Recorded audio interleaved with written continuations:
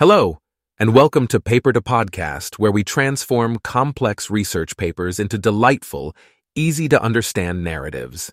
Today, we're diving into a thrilling memory saga, filled with more twists and turns than your favorite soap opera. The title of this riveting scientific drama, Adaptive Expression of Engrams by Retroactive Interference. The authors, led by Livia Autori and colleagues, have spun a compelling tale about how our memories work. Imagine your brain as a bustling theater, with engrams serving as the actors. These engrams are groups of neurons that hold our long-term memories. But sometimes our engrams forget their lines or get pushed out by new, more glamorous stars, causing us to forget. But fear not. These forgotten memories aren't gone forever. They're just taking a power nap, waiting for the right trigger to make their epic comeback. Enter stage right. Retroactive interference, the process where new memories push out older ones. But in our brain's theater, nothing's final.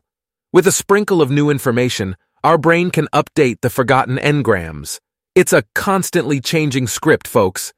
And here's the biggest plot twist. Forgetting isn't passive. It's not your brain slacking off. It's actually working hard, like a backstage crew, preparing the set for new scenes. The activity of engram cells is necessary for this forgetting to happen. This brings a whole new meaning to the phrase, working behind the scenes. The researchers used mice to play out this drama, creating an object memory behavioral paradigm to study how retroactive interference affects engram cells.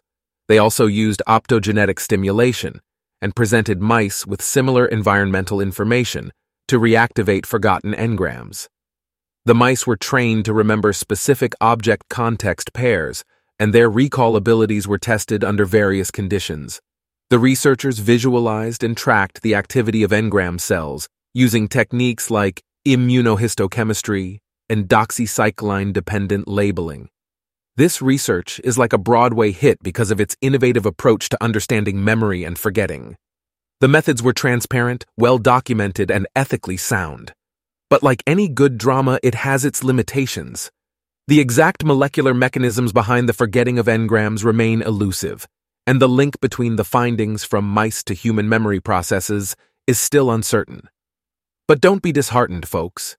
This research has exciting potential applications. It might help us understand memory loss in conditions like Alzheimer's, informing therapies aimed at memory retrieval. It could also be used in educational settings to improve learning and recall. And it might offer a new tool in cognitive therapy for managing traumatic memories in conditions like PTSD. So, our memory isn't just a passive storage unit, it's a dynamic theater with a cast of engrams, constantly adapting and updating. It's an ongoing drama, and we can't wait to see what happens in the next act. You can find this paper and more on the paper2podcast.com website. Until next time, keep your memories ready for their curtain call.